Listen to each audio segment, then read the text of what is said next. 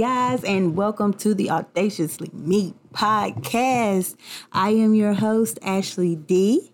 I hope you guys have been enjoying my Mommy Monday Chronicles. So far, I have created some awesome content to share on my Instagram and Facebook, TikTok, Twitter. So just be on the lookout for those. If you are looking to follow me on any of those platforms, the link for those will be in the description of this podcast. I hope everyone is having an awesome start to their week, an awesome Monday morning. I pray peace and blessings on all of you. So today's message is really kind of short and sweet. I'm just going to get straight to my point. Actually, I'm going to do that with the next 2 episodes. So today's episode is how to talk to your kids so they will listen. Okay. And after I do this, I will give you the mommy mantra for the week, and I will also post a video of those on my social media platforms. So if you miss anything, it's all going to be right here for you to catch it. If you missed the last 2, you should definitely go check those out. Okay, so let's get right to it then. So how do we talk to our kids to get them to listen? Because so often we're talking to our kids, but do we actually have their undivided attention? I'm sorry, attention. My voice went out just then. Do we actually have their undivided attention? Because, kids, their brains are small.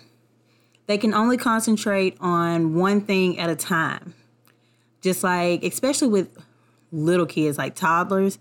Like, say, for instance, if they're playing with a teddy bear and you call their names and they look at you and then someone else hides the teddy bear, they'll sit up there and like, hey, I know I was playing with something, but what? Then they'll forget about it and walk away. They have a very short attention span. So, number 1, use your child's name when you are talking to them. That way they know, okay, she still needs my attention. She's calling me. I should definitely listen. Like when you call them by name until you have their undivided attention, their focus is now on you and not on that toy or person or thing that they were playing with. And plus, we all like to be called by names, not hey, you, come here, you, and stuff like that. Like calling somebody by name out of respect. Even kids deserve to get respected too. Like I know some of you are just like me, grew up like you're a child, stay in a child's place.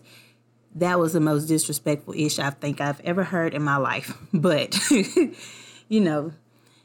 in my household, I try to respect my kids just as I would want to be respected. So, once you call their name, their focus is on you, and you can then tell them what options you have for them to do. Because, of course, when we call our kids 9 times out of 10, we want them to do something. So the best way with that, especially with small children, give them an option. And make sure if the conversation is long, continue to say their names ever so often. That way their attention is still on you because they'll tend to look away. Don't snap and say, hey. Just don't do that because you wouldn't want somebody doing that to you. Okay, so number 2. Once you have called their name, make sure you connect with them. Look them in the eyes and actually talk to them. And like if they're sitting down at a table doing homework or something, you may want to sit down with them and get on their level. Like, and when I say get on their level, I mean like right there in their face where they can see you. You can see some parents that will kneel down. Me, I have bad knees. My check engine light has been on for the past 3 years, so I will not be kneeling down on my knees, okay? So we're going to sit down at the table and we're going to talk. So you talk to them and make sure they have a full understanding as to what you're saying. And plus, when you sit down, and it demonstrates to them like some very good manners. Like say, for instance, when they get older, they go off to college and their professor is sitting down at a lunch table or something. And they really don't want to disturb them, but they really have a quick question. Instead of standing over someone eating, you would sit down across from them and talk to them. Like get in eye level. Because I get nervous when people stand behind me and talk. I'll be like, look, baby, come around here. Have a seat. Okay, now what's up? Because you never know what can happen when somebody's standing over you and you can't really see them. So it's always great to practice good manners and sit down and chit chat. Like get on their level, eye level. Not like a childish level, but get eye level with them and really talk. And when you're talking to them, especially when you're getting onto them, this is going to bring us to number 3.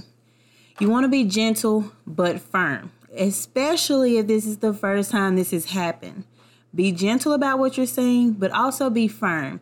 And if you're like me, myself and my kid's dad, we're not together. So we have separate households. So it's always good that we keep in touch and we talk about, hey, this is what I'm doing under my roof.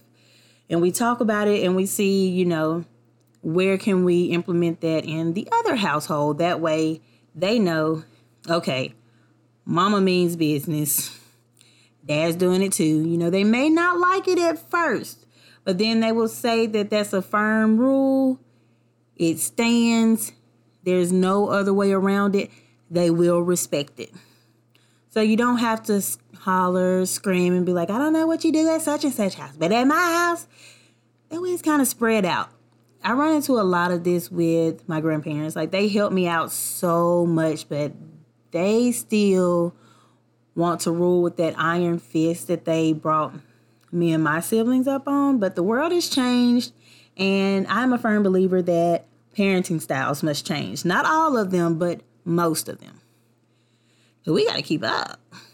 We really have to keep up because the world is constantly moving. And these kids that we're having now, they are way smarter than we ever were. Okay? They come out the womb already knowing how to text, call, and sass. So yes, different techniques for different generations is much needed. All right. So with that being said, we're going to go into number 4. We, in this generation, we're going to make time for more one-on-one conversation with our children. Don't sit your kids down together, especially if they're different ages. Like if you have twins, triplets, whatever, so forth. Sure, they're the same age. Go right ahead. But my kids, they're 4 years apart. I have to sit down with the oldest, who's 11, and we have to have a different conversation that I would have with the youngest, who is 7. But some conversations we can have together, but it's good to have that one-on-one conversation. That way they both get to keep their individuality and they get to show you who they are. Because sometimes being the younger sibling, you're going to want to keep up with the oldest, so you're going to agree with everything that the oldest says. So you're like, yeah, me too. Yeah, me too. Like I hear that so much. So I just separate them because I want them to be themselves. I don't want one thinking that they have to be like the other. So let's separate, let's talk, let's have a chit chat. And plus my oldest, she's pretty much a preteen. So some of the conversations that we have, it's mostly about what's been going on, at school. How's your personal life, with your friends and stuff like that. Because, yeah, they're getting older. Conversations are changing. Things are changing. And some kids can be a little bit more mature than you have raised yours to be at times, and you want to make sure that they're ready for stuff like that and they are prepared. And I have had the sex talk with both of them simply because they are girls and they need to know. And I would rather for them to come ask me than to ask anyone else. And I know their dad is not ready for it yet. We've already talked. He's not ready to talk about it. So it's like, I'm going to let you handle that. So I'm going to handle it, but we're going to get him on board and get him ready because it's going to happen. Okay. Oh, so number 4 kind of just brought us into number 5 about the different conversations. Show acceptance. This one is the most important one to me because you don't want your child to feel like they're not accepted in your eyes because they see things differently or they have different views on something or something that they like, their sexuality and stuff like that. Like, make them feel accepted because at the end of the day, they are a part of you. They come from you. They love you, and you don't want to be the person that lets them down the most because that's not only going to hurt them, but it's going to hurt you in the long run when they find themselves. I'm sorry. I thought my phone was on silent. It's reminding me that it's time for bed. So, anyways, accept them for who they are. I have one who loves art. She can draw. She loves anime. And me, I've been a fan of anime, but I can't say like I'm just a huge, huge fan. But growing up in the 90s, anime was all there was pretty much. Like she's into anime. Don't know where she got it from because I didn't really, put it out there for her to see me on it, but she's into anime. She likes darker things. Like the things that, growing up in the 90s, we would normally make fun of, which I didn't per se, but people have their own taste. Like she loves stuff like that. Like you'll probably look at like, what?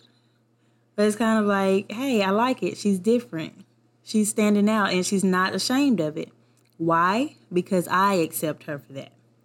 And my youngest, she's real sassy. She's the girly girl. She likes her nails done, her hair done. She likes to play in makeup. And you know what? I let her. I'm not one of those parents that's like, you know what? You're too pretty for makeup. Of course, like I feel like sometimes I can be too pretty for makeup, but I love it. So, hey, if that's what she wants to do, that's what she wants to do. And that is one thing I want to stress a lot to a lot of parents out there, not just moms. Moms, you're not in trouble. Not just moms, but, accept your children for who they are. Because your child is just a reflection of you. They are not you, and you cannot live your life through them. So if they choose to take a different path than what you expected them to take, be okay with that. Support them all the way through. And I guarantee you, when they're doing something that they love, they will succeed at it. And it will shock you. It will shock the world, And we started off with my kids' YouTube channel doing all these pranks and different DUI things and all this other kind of stuff. But hey, I sat down. I was like, look, my girls like video games. They do. They like outdoors. They like sporty things. So now we're starting their channel over and we're doing a gaming channel. So go support, subscribe to their channel. It's still called The Izzy and Lizzie Show for now. But of course, they have a new Facebook called Sister IL Ultimate Gaming. So find them, follow them. They will be streaming at least once or twice a week. And they are hilarious. And they are really good at these video games, so go support them. Show some loves, moms. I'm depending on you. So that's all I have to share for this week's episode. But before you go, let me share with you the week 3 mommy mantra. Week 3's mommy mantra is, only I can give my children a happy mother. Ooh. I'm going to say that again because I like that one too. Only I give my children a happy mother. Yes, so that's it. Say it every day this morning, and I will hold you more accountable. I have some things set up to do so this week. So follow me on Instagram or Facebook, whichever one you prefer, so you can catch these awesome videos. You guys have a wonderful week. Kisses.